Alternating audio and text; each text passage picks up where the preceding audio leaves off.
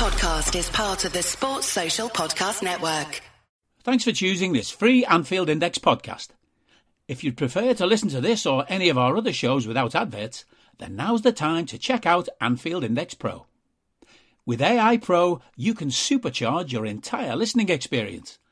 You'll not only get all of our podcasts without the ads, but you'll have them far faster with our quick publish feature available exclusively for subscribers. AI Pro also puts you in the heart of our sound studio, with an option to listen to many of our shows live and interact with the podcasters in real time as the shows are recording. Upgrading couldn't be easier. AI Pro is available on all popular podcast platforms, and we have our own apps for Apple and Android. Just head on over to AnfieldIndexPro.com and get started today.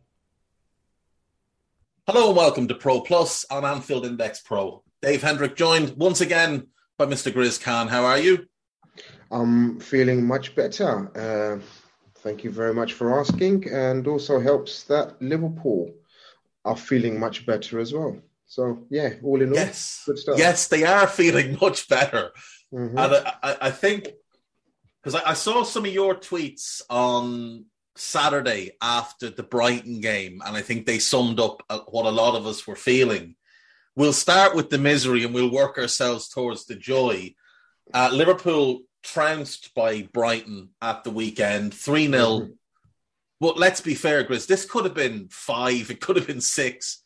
That's about as bad as I can remember a Liverpool team playing under Jurgen Klopp. It's probably the worst performance since we got hammered by Stoke 6-1 under Brendan Rodgers.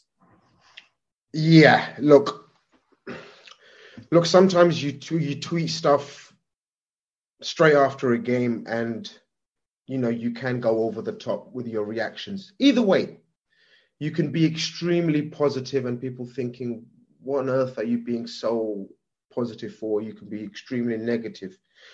But I think the majority of the fan base, whatever they said after Brighton was very true and relevant. I actually, on the way back from the game, I actually said that is the worst coached performance I've seen under Jurgen Klopp. And I thought to myself, I might get a barrage of abuse by saying that. So I tried to think back, and I stand by it, Dave. Yeah. I stand by it. I actually think sometimes you need to put away, or you need to ignore all of the context in terms of, you know, the ownership, the injuries, the players playing out of position. Those 11 players or whoever were involved, 14 players or whatever the amount of players that were involved, including the subs, should no way have put in a performance like that. And you're absolutely spot on. 3-0 was such a flattering scoreline. It was the worst coached performance I've ever seen under Jurgen Klopp in his tenure at Liverpool, and that was bad. Well, I can't really relate to going over the top. Been a very measured person myself. Yeah. But no, I felt exactly the same. And do you know what it is? We're old enough to remember previous managers and the end of their tenure. You know, we're old enough to remember Kenny first time around and how it felt like things had become a slog. Obviously, Souness was never good. Roy Evans brought a lot of fun. We played some wonderful football, but we never quite got over the line. We only won 2 trophies in the entirety of the 90s. I spoke about this in the Daily Red yesterday. We're old enough to remember what a slog the 90s were. We're old enough to remember going to school, going to work, and basically being bullied by our Man United supporting friends because their team were dominant and we were not. We're old enough to remember Houllier and the greatness he brought to the club, and he put us back on the map in terms of Europe. He won trophies. But by the end, it was stale and you felt like it was time to go. It was the same at Rafa. That last season, Rafa just didn't have that same spark, mostly because he'd been at war with the owners for nigh on 2 years at that point. Rodgers wasn't good enough. Kenny, the second time around, wasn't good enough. With Jurgen, he brought us right the way to that mountaintop. We conquered everything. And it has felt like we were moving down. Last season we started to climb back up, and this season we've almost fallen off. So I think you did have to ask yourself internally, can Jurgen fix this? I think you have to be honest with yourself and say, this man, we all adore him. Like, there's no Liverpool fan that doesn't love Klopp. If they don't, I don't know what to say to them. Like, if you don't love this fella, I really don't know what to say to you. Yes, he does things that infuriates me, but I absolutely adore him. But at the same time, I had to sit down and think, is this the end of him? Are we coming towards the end of him? Because he stood on the sideline. His team are getting completely dominated by a group of players that cost a fraction what his team cost. The Brighton team, all of those players look like they're in areas that they should be in, and they're all doing things that they're comfortable doing. And there's a style of play, and it's very attractive, and it's very focused and measured. And we look like a bunch of lads that Jurgen had literally picked out of the stands and said, listen, we're a bit short today. Can you go on and just run around for a while? I don't want to disrespect Jurgen, but we looked like a team that Frank Lampard might have sent out there. And he didn't seem to have any way to fix things, stood on the sideline. And I did think, is this the end game? Like, can he turn it around? Now, it's a fleeting thought, but I think it has to go through your head, because if not, I'm afraid you're suffering from a bit of blind faith, in my view. Yeah, look, there is that. I agree with you, because of the fact that he's selecting this team and this tactics and the personnel. He is the one who is bringing out the same players, the same formation, after having pretty much, how long did he have in the World Cup? Pretty much a month. Well, we went to Dubai for a fortnight, didn't we? So yeah, we've had a training camp, and it was very, very well documented that this would be a chance to regroup and speak on things tactically. And then we come back and be worse tactically. It didn't make sense. Especially on the back of, so you got to remember, this wasn't an isolated game, because every manager that you've mentioned. Are you that person who has everything? The coolest merch and those must-have fan threads? Well, over at our Anfield Index shop, we've gone that extra mile when it comes to pimping up your Liverpool collection. From our popular range of bespoke design t-shirts, sweaters, hoodies and hats, to our signature edition mugs, prints and coasters, all provided with fast worldwide shipping. We have something for every red. We also stock official LFC merchandise and are licensed with the Premier League and UEFA to sell official iron-on shirt badges and sleeve patches. As a listener to this podcast, you can get 10% off everything with coupon code AIPRO10. Just head over to AnfieldIndex.shop or find us on Etsy by searching for Anfield Index. So there is isolated games where you can say that's just a one-off. So, for example, the Watford game comes to mind. People were saying about the Jurgen Klopp Watford. A lot of people were telling me, "Oh, you've forgotten Watford." I said, "No, I haven't forgotten Watford." And the Villa game is another one people bring up. And the Villa game, I mean, total different scenarios and circumstances. And of course, we proved so in the remainder of those seasons how we actually were. We showed our true colours. This is on the back of a disastrous game against Brentford, I thought. Again, tactically. Now, I'm only talking tactically, Dave. So there are things that coaches can do. And I hate to bring up a Man United coach on a Liverpool podcast. But just very quickly, and we won't mention him much more unless you want to, coaches like Mourinho and Ferguson, more so that came to mind, were brilliant, right, in the man management side of things, but also tactically flexible. Now, Jurgen Klopp's, I don't think tactically brilliant is one of his main strengths. but he can be but he can make up for it by being tactically flexible. Do you know what I mean by that? So he can be flexible. He doesn't have to be brilliant tactically. And this is what astounds me about Jurgen Klopp, where he refuses, or so far has shown to be not tactically flexible.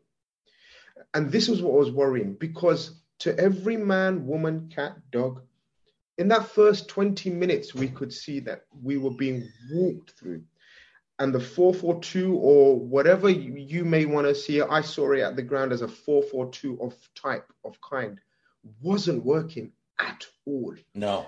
And his failure to change it, even at halftime, was astounding. It was astounding that he wasn't willing to change it. And look, Brighton are a fantastically coached team. They were a fantastically coached team under Potter, and it looks like De Zerbi has taken them up even a further notch. I just thought, look, I'll never doubt the desire or the attitude of a Jurgen Klopp team, but for sure, I definitely would doubt the tactical approach to certain games, and that was one of the major things. And look, as you said, Jurgen Klopp is our king. He absolutely is, and I still adamant that he is the one for me to guide us through to the Liverpool 2.0 or Jurgen Klopp 2.0. Yeah. But unfortunately, the evidence that we have before us and the historical data that we've got before us suggests that he has not yet rebuilt a team that he has built himself. So I know people always throw back law. Where he built Mainz, he built Dortmund, and he built Liverpool. I agree. But did he rebuild any of those teams? The evidence that we've got before us suggests no. But our faith in him, because we love him so much, suggests we do still trust him to do so. And that's all we're asking, I think. That's exactly it. Like I said to you last week, he will be the first to know if he can't do it. And he will say, I can't do this, and he will leave. That's what we know of him, because that's what he's done in previous jobs. When he's realized that he can't do what he wants to do anymore with that group of players or with that club, he just moves on. I said after the game, that looked like a group of players that were no longer playing for Jurgen. But what is the reason for that? Is it that these players are no longer capable of playing the football that he wants? That's a very strong possibility, but it would be surprising if the entire squad were no longer able. Now, it may just be that it's a couple of individuals, and given the positions they play in, it's having a knock-on effect. Absolutely. And we can talk about that. But there is also the possibility that it's burnout. Jurgen has said in the past that, look, when he signed for the club, he said, I'll be here 5, 6, 7 years, and that'll be it. He was quite clear about that. Him signing the contract extension to stay on till 2026 will bring him to 10 years at Liverpool. That's a long time to be at any one club. It's a long time to be at any job in any field, but especially when you throw so much of yourself into the job as Jurgen does. So it could be that the players are burnt out. It could be that Jurgen's burnt out. It could be a combination of both. But I have a piece up on AnfieldIndex.com today. A little bit of a clickbaity headline, I'll admit. It's Jurgen, it's time to say goodbye. And it's not time for him to say goodbye to the club. I think it's time for him to say goodbye to some of these players. And I thought it was interesting that he made the comment about being loyal but not too loyal in his most recent press conference. But I do find reports of, and his own comments about wanting Firmino to stay, to be a little bit counterintuitive to that idea, because I love Bobby. I love Bobby more than most. I wanted us to sign Bobby a year before we got him. I was thrilled when we got him. He was an integral part to that first great Jurgen Klopp team. But there can be no denying that Bobby is older, because that's just nature. There can be no denying the fact that his performance level is significantly lower now on a consistent basis than it was, say, pre-Champions League win. And there can be no denying that he gets injured a lot more now. So Bobby is one of those players. He's one of 4 that Jurgen inherited. Bobby, Milner, Henderson, and Gomez. They're the 4 he inherited. And for me, they're the four that will be at the top of the list to move on in the summer, because age, wages it's a massive issue with three of them, Milner, Henderson, and Firmino. You're using up resources that you don't have an unlimited amount of. And with Gomez, it's more down to the injuries and the fact that he'd be 26 soon. And I don't want Joe Gomez's career to be Wes Brown's career.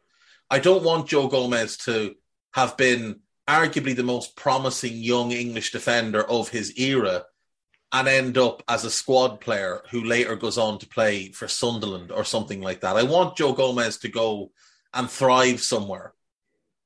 So that's the only thing with Joe. But there's a couple of others in the squad, like Fabinho's one you could look at maybe as a time to move him on, given the recent decline. Given Joel Matip's age and contract situation, I think he's another one you could look to move on. I think these are things that Jurgen could absolutely do, but he would have to go against his own moral compass, which is that he doesn't force players out of a club.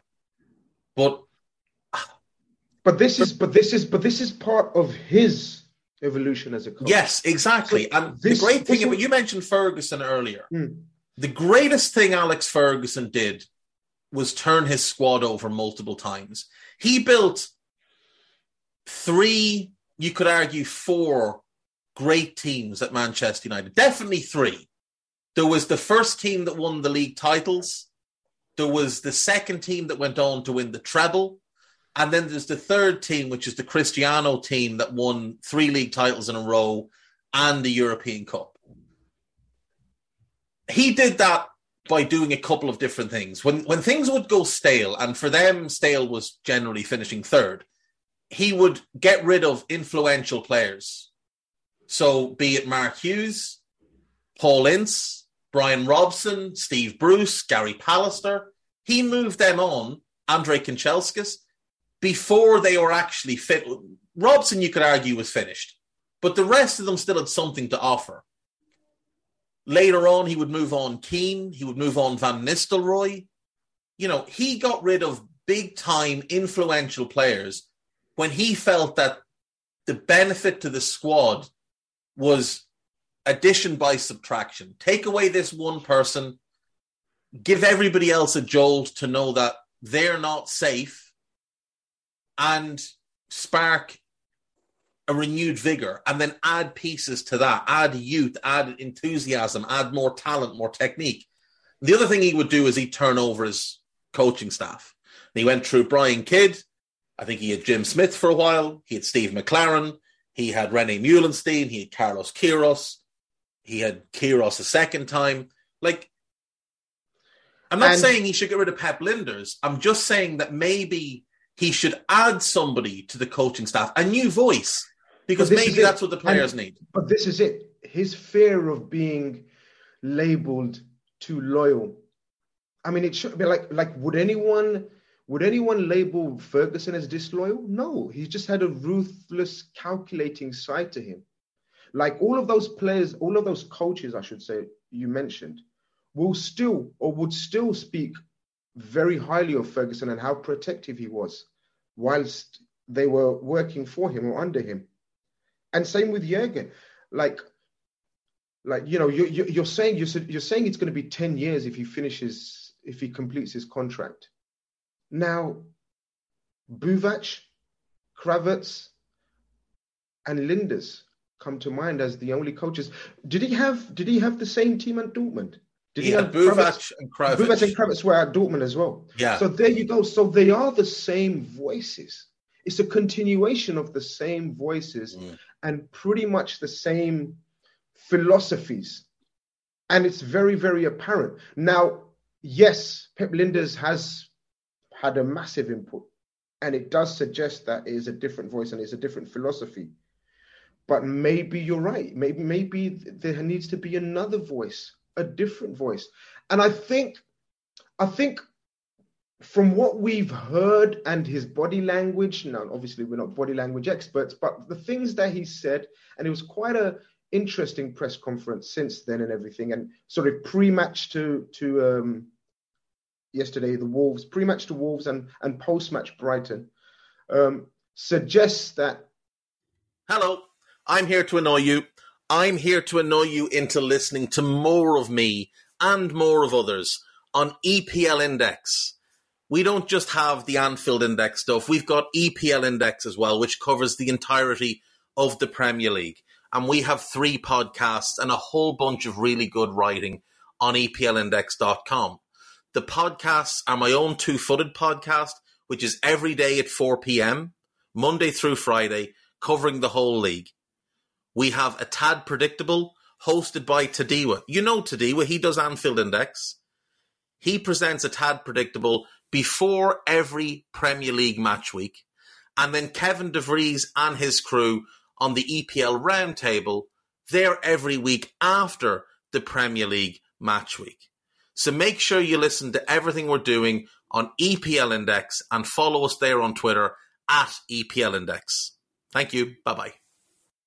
It's very much a watershed moment, not for the team, because we know the team needs a turnover of players. We know it needs an influx of energy and legs and all of that, what we've discussed about the midfield and etc.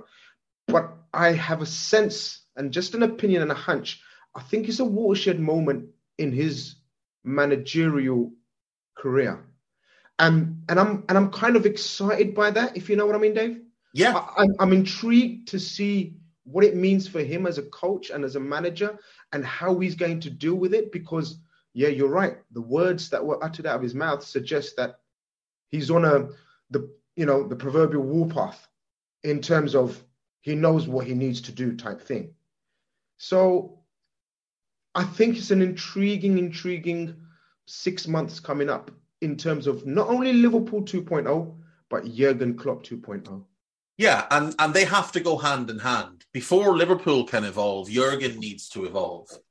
And he needs to do things slightly differently than he's done in the past. And I'm not, and you, I know you're not. We're not suggesting that Pep Lijnders needs to be replaced or anything. I definitely think he needs to be put back into the background a lot more. I've never seen an assistant manager as prevalent in terms of the amount of interviews he does, in terms of writing a book and stuff like that. And Miguel Delaney had an interesting little nugget in a recent piece that not everybody at the club was aware he was going to write a book, and it didn't sit well with everybody. Now, I'm sure the important people at the club knew it was coming. I would imagine he would have had to have gotten approval to write said book. But Lijnders is unquestionably a good coach. Like, he's a very good tactical mind. He's a very good development coach. There's a reason he's so highly regarded around Europe. There's a reason Guardiola casts an eye at him. There's a reason that Mikel Arteta tried to nick him and bring him to Arsenal. There's a reason Jurgen Klopp thinks so highly of him. He played a big role in our evolution once Buvac left into the team that went on and won the European Cup and the Premier League.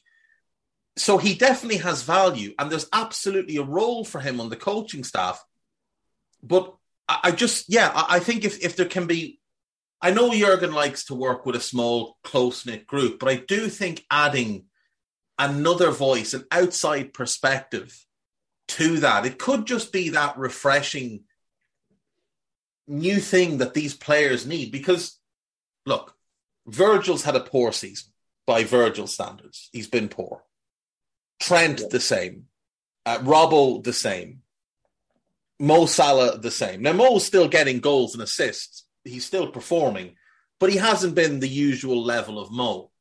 Nobody's going to tell me that those players are finished. Now, I can watch Fabinho and I can see a physical decline. I don't think it's as drastic as some of the performance would suggest, but I do think there's been a decline. I think there's been a decline in Joel Matip. But when I look at the others, I mean, Virgil was the best centre-back in the world last season, a year removed from an ACL surgery. Trent was the best right-back in the world last season, and the season before, and the season before that. Andy Robertson's been one of the best left-backs in the world for the last 3-4 years. Mo has been one of the best players.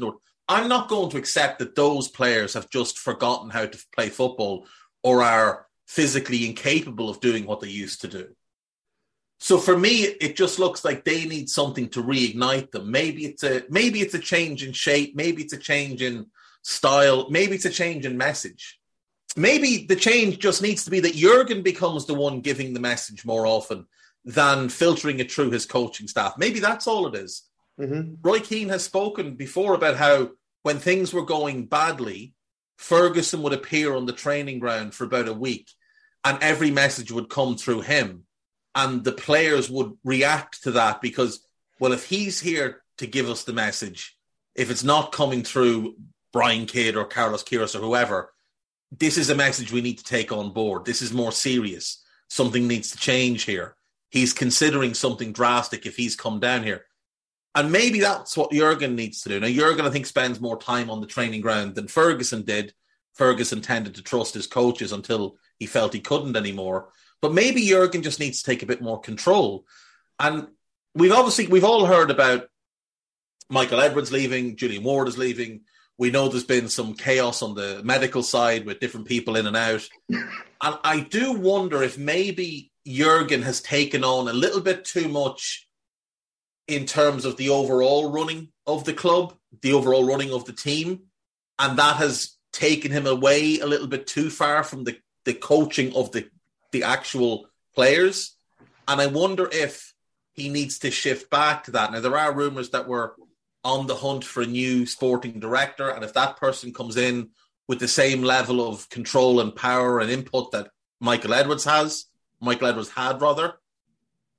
perhaps that allows Jurgen to be back more focused on the team and not being pulled in so many ways. Because right now, Jurgen reminds me more of Arsene Wenger than Alex Ferguson, the late era Wenger, who has been pulled in all these different directions, having to do far too much. And it's what cost them the stature that they had. I mean, they went unbeaten then fell off. That's the exact comparison I made just before me and you stopped talking on Twitter. In 2017-18, I think, I compared him to Arsene Wenger, and there was shock horror amongst many. How on earth have you compared him to Arsene Wenger? Well, now you see it. The comparison is there. He's far more influential in the overall runnings of the club. He's far less influential on the tactics of the team, and I don't mean he's got no say, and I don't mean Pep Lijnders is running the team. I've just said far less influential or far less active role. And I agree with you. Sometimes you do need the man that you moved for or you transferred to that team for, your motivation, your leader, your inspiration for joining Liverpool, which absolutely was Jurgen Klopp for 95% of this team. You speak about the 4 players that he's inherited, and lo and behold, you're absolutely spot on. They're the 4 players that he's struggling to let go. Because I agree again, despite my love for Bobby Firmino, it's intriguing again, and it's kind of worrying that he's doing the same thing that he'd done with Henderson. Again, with Joe Gomez, your comparison to Wes Brown was brilliant. That's such a brilliant comparison. I'm going to steal it and tweet it before you tweet it, and get all the likes. But that's a brilliant example. And again, we know the Milner and Henderson scenario situation. There are rumors, call it what you want, that Milner was shocked to even be offered another contract. He thought himself that his time was up. And we know the Henderson scenario, that with a 4-year deal where Jurgen Klopp sort of went to the board and said, I want my captain to stay, which I can understand from a footballing culture, keeping the culture going point of view, because they're influential and they're heavily influential. And yes, creating a footballing culture shouldn't be underappreciated, and they've done a magnificent job on that. But he's played far too much football on the pitch, and that is the worrying side. Henderson has been far too prominent in his team selections, And that is the issue. Again, Bobby Firmino, so injury prone now, so unreliable, even though he's been fantastic at the start of the season. In fact, he carried the attack. If we remember I think his stats, I'm not sure if they're still the best, but, he started off like Bobby does when he's had a nice rest. But again, are we really doing this again and giving him another 2-year deal as opposed to just maybe giving him another contract extension while Nunes settles in, while Diaz and Jota maybe regain full fitness, if you know what I mean, and simultaneously giving Carvalho and Nunes time to settle into the attack and how we operate. But these things are intriguing. That's all we can say. And as I said, he does need to. And I think he has. I think he's had a wake up call. Unfortunately, it's cost us this season in terms of it being a write off. But as long as there's no long term damage done, because I still want him at the helm. Must make that clear. I still want him at the helm. I still want him to be taking us forward. It's just frustrating and very, very frustrating and sad to know that it's pretty much a write-off season because, let's face it, Arsenal are very much in the running to win this league, and that's going to hurt above anything else because we're going to think, my God, we were so good, putting up 90-plus points, and yet here we've got an Arsene Wenger an Arteta team who by no means are on the level of Man City and Liverpool, yet they've got a very good chance of winning the league just because we've had an off-season and so have City. That's the thing. And, we talk about writing off a season in the middle of the primes of Alisson, Virgil, Thiago, Mo Salah.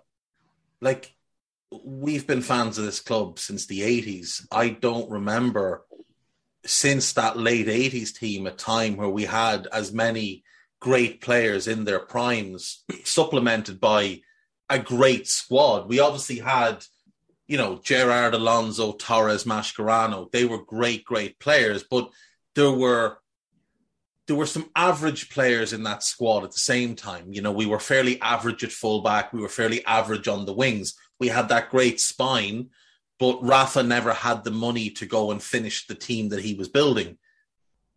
It feels like such a waste. And you're right. I mean, like this Arsenal team, let's be really honest. They're doing very, very well. And you're right. They may well win the league. I still think City will get it right and will go on to win the league. But this Arsenal team, if we compare them to us, Ramsdale's not as good as Ali. Nobody would take Ben White over Trent. Nobody would take Zinchenko over Robbo. Ibu and Virgil, for me, are levels clear of Saliba and Gabriel. I think Thomas Partey's comparable to Fabinho at his best. He's a better player now than Fabinho. Odegaard is clearly a better player than Henderson. But I mean, Granit Xhaka he's not qualified to make Thiago a sandwich, let alone play the same sport as him. And then in attack, Saka's great. This is what's going to hurt. Saka and Martinelli are fantastic. But are they Mo Salah? But are they Salah and Mane? No. And that's the thing. This is it. They're not even close to their potential or peaking. And this is what's going to hurt, the frustration of it. We've managed to look, as I said to you last week, I fell into the belief of we're going to be up there again. I didn't foresee it. And I'm not sure many did foresee this amount of fall off. Like I expected maybe not to be on the levels of last season, but this fall off has been so drastic and disappointing. And what hurts me, Dave, it can be slowed down if we are set up tactically different. I'm not saying that we could be much different, but surely we can be given. Like for example, before the World Cup was our best phase, where we did change it up tactically. Yeah, we did become a bit more secure, and then we managed to sort of totally abandon it. But I guess again, maybe that's because our attackers got injured. So there is a bit of leeway for him because the midfielders came back to fitness. Ox, Naby, Thiago, everyone became available in midfield. And then obviously we lost our attack. So there is some scope for giving him a bit of leeway, but as bad as the performances we've shown, no, it doesn't equate. No, it doesn't. And that's the thing. Like we had that horrendous performance against Brentford that you mentioned earlier. We were pretty shocking against Wolves in the first leg. Awful. Sorry, the first game. Awful. And don't forget Leicester. Don't forget Leicester. Leicester was appalling, genuinely appalling. And I don't think we were great against Villa. I think Villa wasted a couple of really good chances. John McGinn had that chance where he tried to head a ball that was practically rolling along the floor. We haven't been good. We weren't great against City in the cup game when we came back from the World Cup break either. So we came into Brighton on a run of really bad performances, and you were thinking, right, this is Jurgen Klopp. The difference between, so you mentioned earlier about a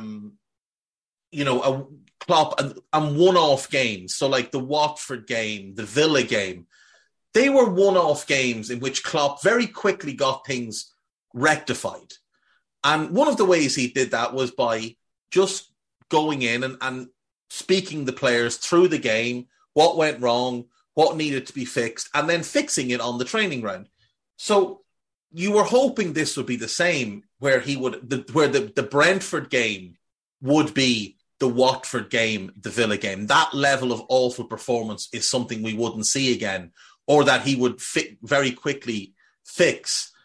But Brighton, I mean, it was just shocking how poor we were. Now, to his credit, last night we play Wolves in the FA Cup, and he makes drastic changes to the team. He brings in Queeveen Callagher for Ali. That's fair enough. It's the cup, whatever. He changes the midfield. Thiago keeps his spot, but Fabinho and Henderson drop out. But the thing I found notable, and I still haven't seen any journalists comment on this, is that both Trent and Henderson weren't just left out of the team. They weren't even part of the squad.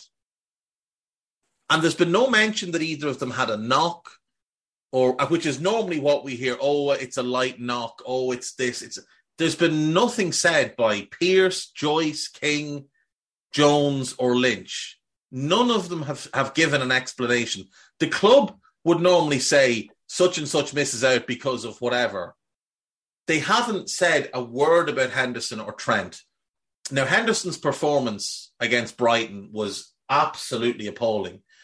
Trent's effort against Brighton was what concerned me. On the third goal, you've probably seen the clip. He's just standing on the edge of the box with his hands on his hips. And there are not just Danny Welbeck, but two other Brighton players in our box completely unmarked. The goal isn't Trent's fault, but that lack of effort. And he had been run ragged by Matoma. We should point that out. He had been run absolutely ragged.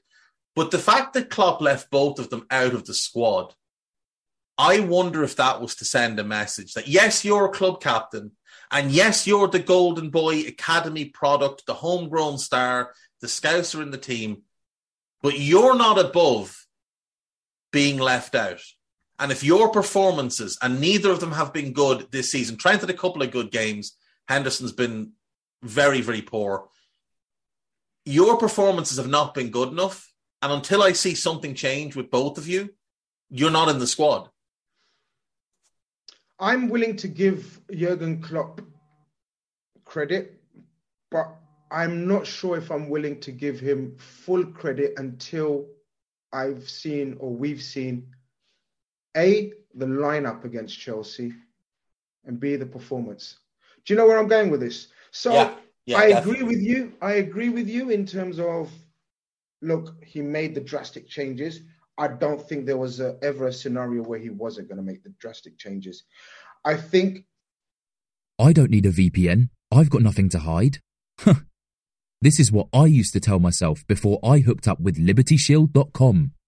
Not only is my home internet now fully encrypted, but I can now access all the websites I want, whenever I want, and do so from absolutely anywhere.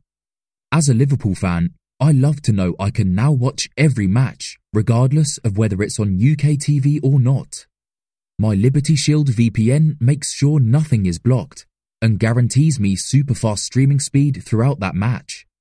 You can get connected right now with their software package, which includes a 48-hour no-obligation free trial and instant access to their apps for Apple, Android, Fire TV, PC, Mac, and Android TV.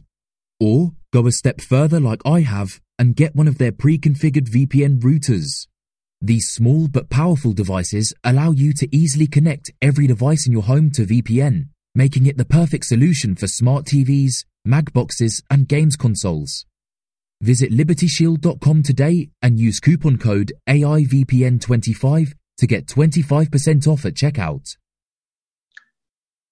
I think the litmus test, and I think to see where we are in terms of his view towards the issues that you've raised and pointed out, will be against Chelsea. Because I don't know if you want to segue into the last night's game. It was day and night. Oh, yeah. In terms of energy, in terms of compactness, in terms of intensity, pressure, purpose, in terms of structure. Yeah. And a whole different way of playing, Dave. James Milner and Tsimikas, I don't think, and again, you're probably, and some of your colleagues are probably the best equipped in terms of checking the stats, but I'll be astounded if we played even 25 or 20% of the long balls that we played when Trent or Robertson are playing in fullback area. Yeah. And the reason for that was, of course, the size and the style of the players that were selected, namely Carvalho, Elliott, and Gakpo. But the midfield, again, diminutive in stature, low sense of gravity, playing far more triangles closer to each other. And that was a coaching element. Yeah. That was coached. That was 100%. That they were spoken to play like this. This didn't come naturally to them in terms of, they didn't get onto that pitch thinking, we're going to play. I mean, obviously they go out and play their game, but they were coached into, this is how we're going to play. The amount of times we did not, like Trent's a generational passer of the football. Like his technique is scary, right? It's so natural. It's so Steven Gerrard-esque. Like, so people talk about how Gerrard is the cleanest striker of football they've ever seen, right? Well, Trent is in that category, but it's also his, or it can be also a weakness and detriment to the team, where we're always looking for that crossover or that switch of play. Again, that should be coached. Again, that should be made adamant.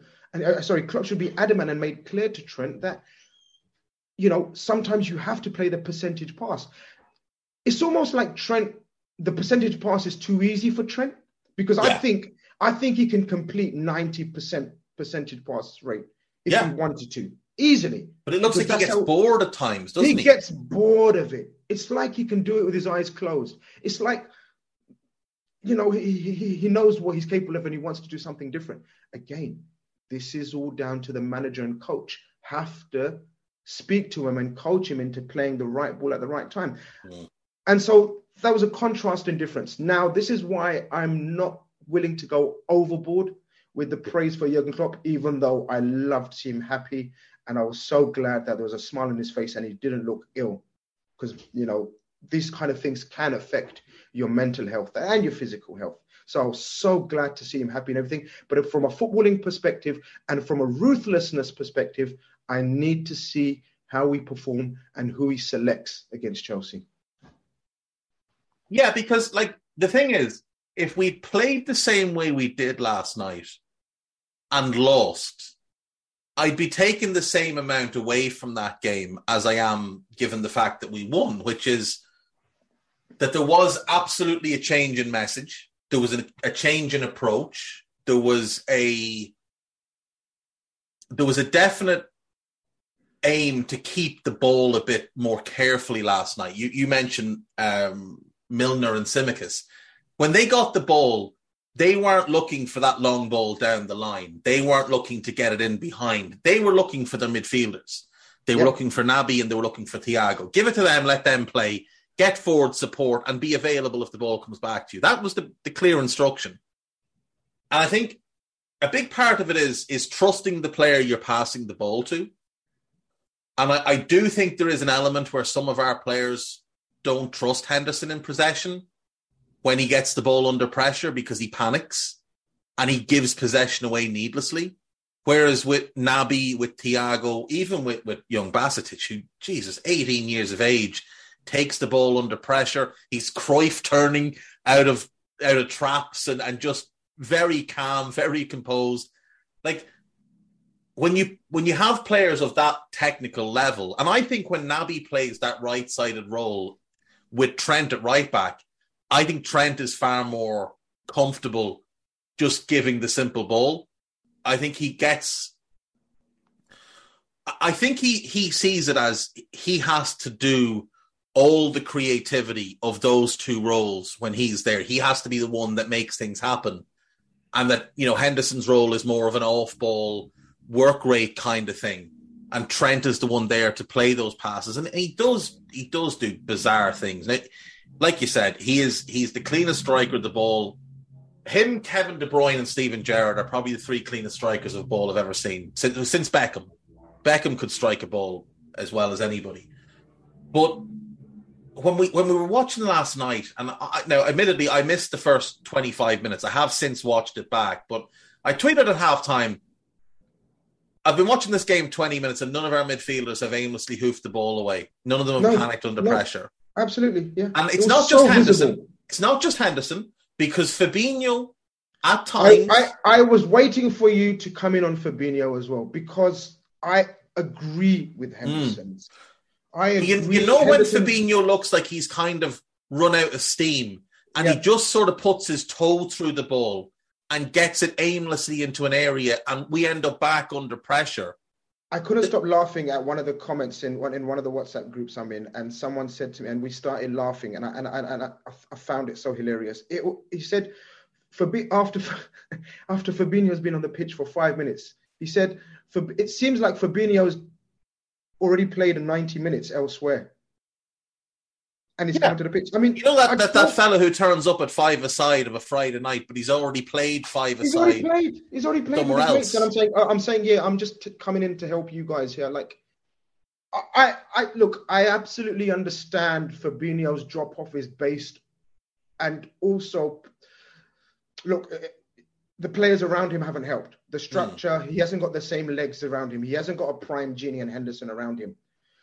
But there has been examples, and and some may call it a witch hunt. I don't give a shit. It's not a witch hunt, because again, Fabinho for me has been magnificent, and he's a legend of the club, and he changed our fortunes. Absolutely changed our fortunes from the moment he stepped into this team. And, but I'm looking at this Fabinho the last 6 to 8 months, Dave. I'm not looking at him just the last 5-6 games.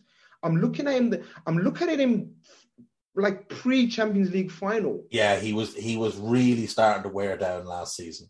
And it is look, I'm again maybe reactionary, but sometimes people need to actually listen to the words I've said as opposed to just paraphrasing just the headline, clickbait as you call it.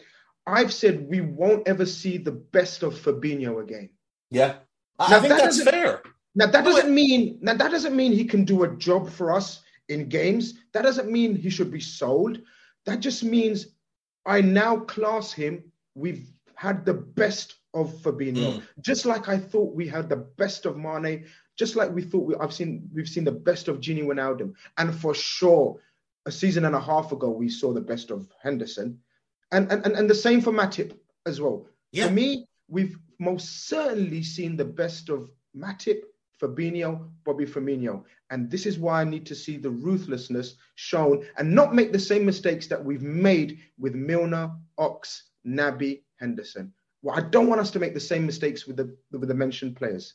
I'm fine with Fabinho staying. Like, I put him in my article because he is a player I think that would have real value on the transfer market. I think you could get a good fee. Yeah. I think you could get a fee with which you could buy his replacement. And that was basically my thinking with Matip as well. Matip, you might get 15 to 20 million for him, which would go a long way towards funding a replacement. Maybe someone like a Maxence Lacroix from Wolfsburg as a big, powerful, quick centre-back to come in and be a good fit with what we want from centre-backs. Same with Fab. If we got 30, 35 million for Fab, well, that could fund Emmanuel Ugarte or Manu Kone, players that could come in and be developed into the next starting six. I don't want Fab to leave, but I'm okay if he does, because I think for the club to evolve, we have to be less sentimental and we have to hold on to things that we love. Like, think of it in your own life. If you held on to everything you loved throughout your life, every possession you had that you loved, you'd have to live in a 46-bedroom house to have room for all the crap that you would have kept across the years. Yeah, it has to be the same with the club, especially a club like us. We run on a mindset of self-funding. So we spend what we make. That's the whole model. And it's what we make from TV revenue, from winning competitions, from selling players and selling shirts and all the rest of that good stuff. We can't do that if we're keeping players until they hold no value. Now, Sadio Mane probably would have fetched us a fee in the region of 70 to 80 million if we'd sold him in the summer of 2020 after winning the league, when Sadio had been, for my money, the best player in the league that season. We might have even touched 100 million because he was only 27 at the time. And if you look at the fee that Hazard had gone for, I think he would have gone for something similar. But we held on to him for 2 more years and got about 30 million. Gini Wijnaldum, going into the last year of his contract, it had become fairly clear we weren't going to keep him. So why did we keep him the extra year? Why not sell him and at least get some money back in? Emre Can, the same. Alberto Moreno, the same. Adam Lallana might not have bought a fee, but you wouldn't have been paying him significant wages for a year in which he didn't really do anything. Lovren should have left earlier. Shaqiri should have left earlier. Divock Origi, I mean, he scores that goal in the Champions League final. His value's never been higher. It started from there, Dave. For me, it started from the Origi non-transfer. We absolutely could have sold him for 25 million plus so easily. Yeah, and we get nothing in the end. Nothing. It started from there. That was the start of the bad non-sales. I mean, I know we glorify our good sales, but we've had a lot of missteps. And you mentioned the two earlier on, Naby and Ox. They're players that we spent about 87, 88 million on to bring to the club. And now we're going to lose them for nothing. Whereas if we'd moved 2 years ago to move them on, when Naby had real interest and Ox had real interest, we probably could have got 40 million for the pair. And the 40 million for the pair of them would have funded a new midfielder who would have come in that 23 to 28 age range and given us a jolt and pushed us forward. But we haven't done that. And that's largely why I would look at Matip with a year left and say he has to go. He has to go. Because you can't extend him because he's so injury prone and he is clearly declining. You have to sell him this summer. But the issue, and I agree with all these moves, but the issue we have now is because we've neglected one part of the pitch. Of course, we know which part we're talking about. Even though we have stuff to do at the back, I mean, I most certainly believe we need a centre-back, another young, up-and-coming, strong, in the mould of a Konate centre-back. But how much can we do in one summer? Because of the neglect in midfield. And Jurgen doesn't like to have too much turnover. Sudden turnover. Exactly. So that's the thing. If we were to go out in the summer and really take a chainsaw to the squad and say, right, you're going. That's fine. Bobby, Milner, Naby, Ox, thank you for everything. Best of luck. Nat Phillips, Joel Matip, Joe Gomez, Costa Simicas, Queeving Kelleher, and you over there hiding behind that person. You're all being sold this summer. There isn't a future for you at the club. And we were to go and buy the 4 midfielders we need, 2 new centre-backs, a backup left-back and a backup keeper. I would be fine with next season just competing to be in the top 4, with finishing third, having a decent run in Europe, whatever. I wouldn't be demanding trophies next season because we would clearly that would be for me a transition season. When you've turned your squad over, you give them 1 year to settle, and then in 24-25, you go balls to the wall to try and win stuff. But people tried to tag this year as a transition season, but we weren't transitioning from anything because there wasn't enough change in the squad to call it a transition year.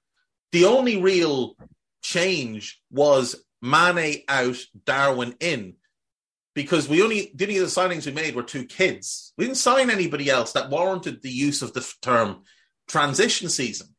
This is just a fall-off.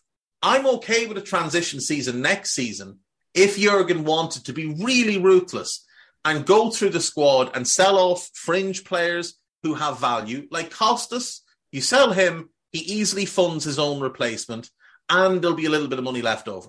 Joe Gomez, I think you can do the same. You take the money that's left over plus the money from Joel Matip, that funds Matip's replacement. You could do the same with Fabinho, sell him, get his replacement from there. And then the money that you have, your actual transfer pot, you go and you buy, if it's Jude and Matthias Nunes, and maybe you find 1 young, cheap midfielder somewhere to come in. Kelleher will also fund his own replacement and leave money left. That's a transition season. That, to me, is fine. If Jurgen wants to say, right, we're going to make a big change this summer, everybody's going who's not part of this core group of players that we can't do without, and then these youngsters. Everybody else can go. And maybe then you just say to Henderson, right, your role now is you're the Milner. You'll play 15, 20 minutes here and there. You'll start in the cups. You'll get the odd start in the league. But that's it. That's your role. And if you don't like that, Jordan, speak to your agent and see if there's a move out there for you. We won't ask for a transfer fee. Just ask them to cover your wages or whatever. And thank you for your service. Good luck. We'll still have Ali, Robbo, Mo, Virgil, Thiago. We'll still have 5 significant leaders in the squad. So we wouldn't be a team shorn of leadership. We wouldn't be a team shorn of experience. We would still have those big personalities, big leaders, big presence, big players in our squad. And then you could say, right, it's a season of transition. We extend Thiago for another year or 2. We extend Mo again maybe for another year. And we say to them, right, this year is about building, learning to play with each other. We're going to go back to what made us great, go back to being dynamic. We're going to give Jude a year to get his feet wet. And next season, we're going all out to win everything. And we don't have anything to do next summer. You're going to be the group for 2 years. Maybe you add 1 or 2 around the fringes, but you're the group. You're going to drive this vehicle for the next 2 seasons. And that's the cycle of this team. And at the end of that cycle, maybe you start to look at replacing Thiago. You start to look at replacing Mo. You start to look at maybe replacing Virgil. But that, to me, is where we need to go. I don't think that's going to happen. But you mentioned earlier not wanting to give Klopp too much credit for Wolves. And you're exactly right, because the big test, Grizz, is Saturday. Mm-hmm. What team lines up against Chelsea? Does he revert to Henderson back in, or does he leave him out again? I think that's the big litmus test. I think that is, but I think Naby's performance justifies him starting. I know there's a massive clamour for Bejitic to start as well, but I'm not sure he starts ahead of Fabinho. And of course, Thiago most certainly starts. I think the decision, the crucial decision, is Naby. Now, again, I just don't think Naby and Jurgen Klopp are best buddies, and that's a major issue. And this is what needs to be put aside maybe for the betterment of the team until the end of the season. Because there's no doubt, Naby is in far, far better form than Jordan Henderson. And the chemistry with him and Thiago is far, far better than a Henderson and Thiago.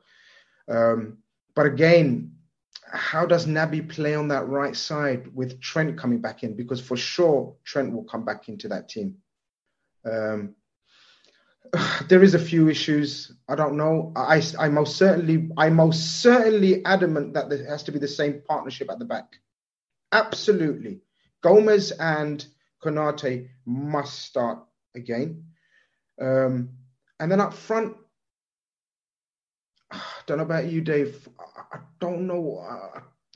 Gakpo, I'm not judging him. I'm not ready to cast a total judgment on him just based on Liverpool and his signing and in his performances in the last, because that's totally stupid to do that. But against Chelsea, we're gonna need him to show far more. Nunes will be back. Salah will go to the right. I'd play Darwin on the left and I'd leave Gakpo in the middle against Chelsea, because Chelsea centre-backs, like Thiago Silva's quite slow. So despite Gakpo not having blinding pace, I do think he can worry him with his quickness.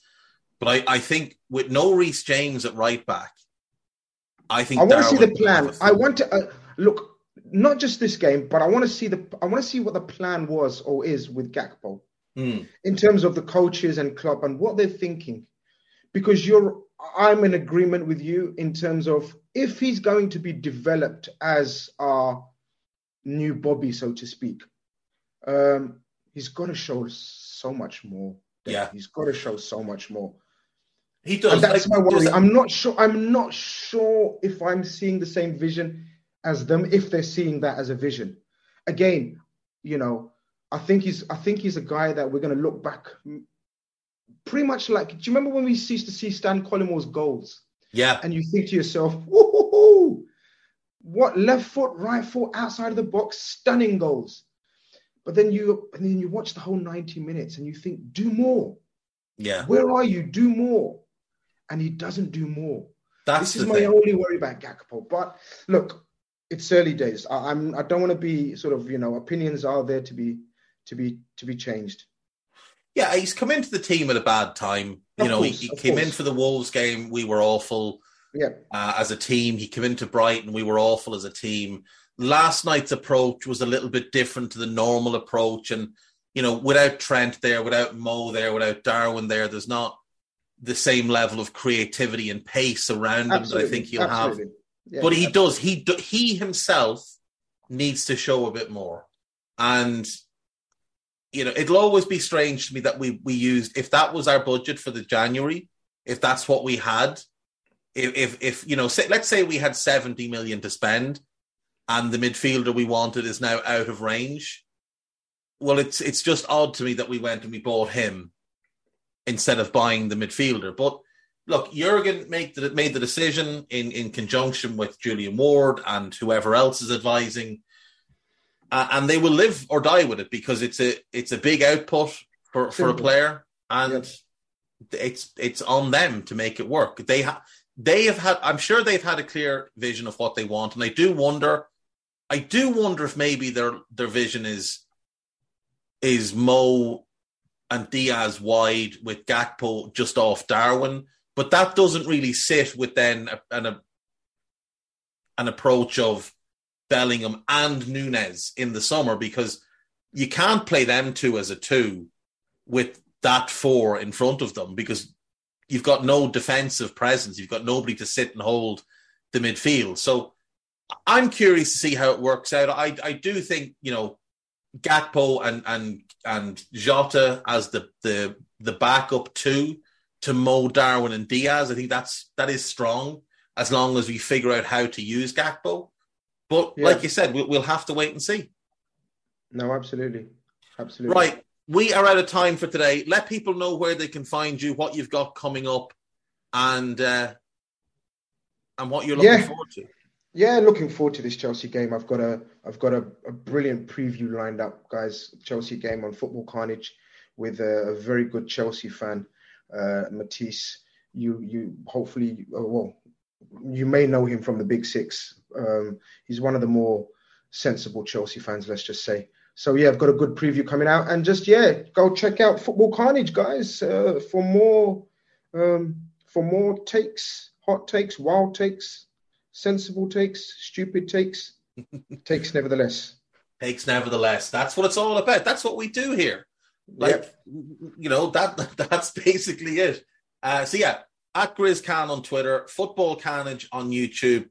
Give a follow, give a subscribe, hit the little bell thing and get notifications whenever he uploads. And you live streaming that as well. So make sure you're checking that out. And we will be back next week, all going well. Thank you always for listening. Bye-bye. We hope you enjoyed listening to this Anfield Index show. Please be sure to subscribe to our channel so future podcasts find their way to your device automatically. There's nothing quite like fan engagement, and we'd love to know what you think of anything discussed on this show. The best way to get in touch is over on our free Discord community, where both podcasters and listeners debate the hottest LFC topics 24/7. Sign up free now at AnfieldIndex.com/Discord. You won't regret it. You can also follow us on Twitter at Anfield Index and find us on Facebook by searching for Anfield Index. Oh, and before you go, we'd love it if you could leave us a 5-star review on your favourite podcast app. It only takes a couple of seconds, and it means the world to the people who create these free shows. Sports Social Podcast Network.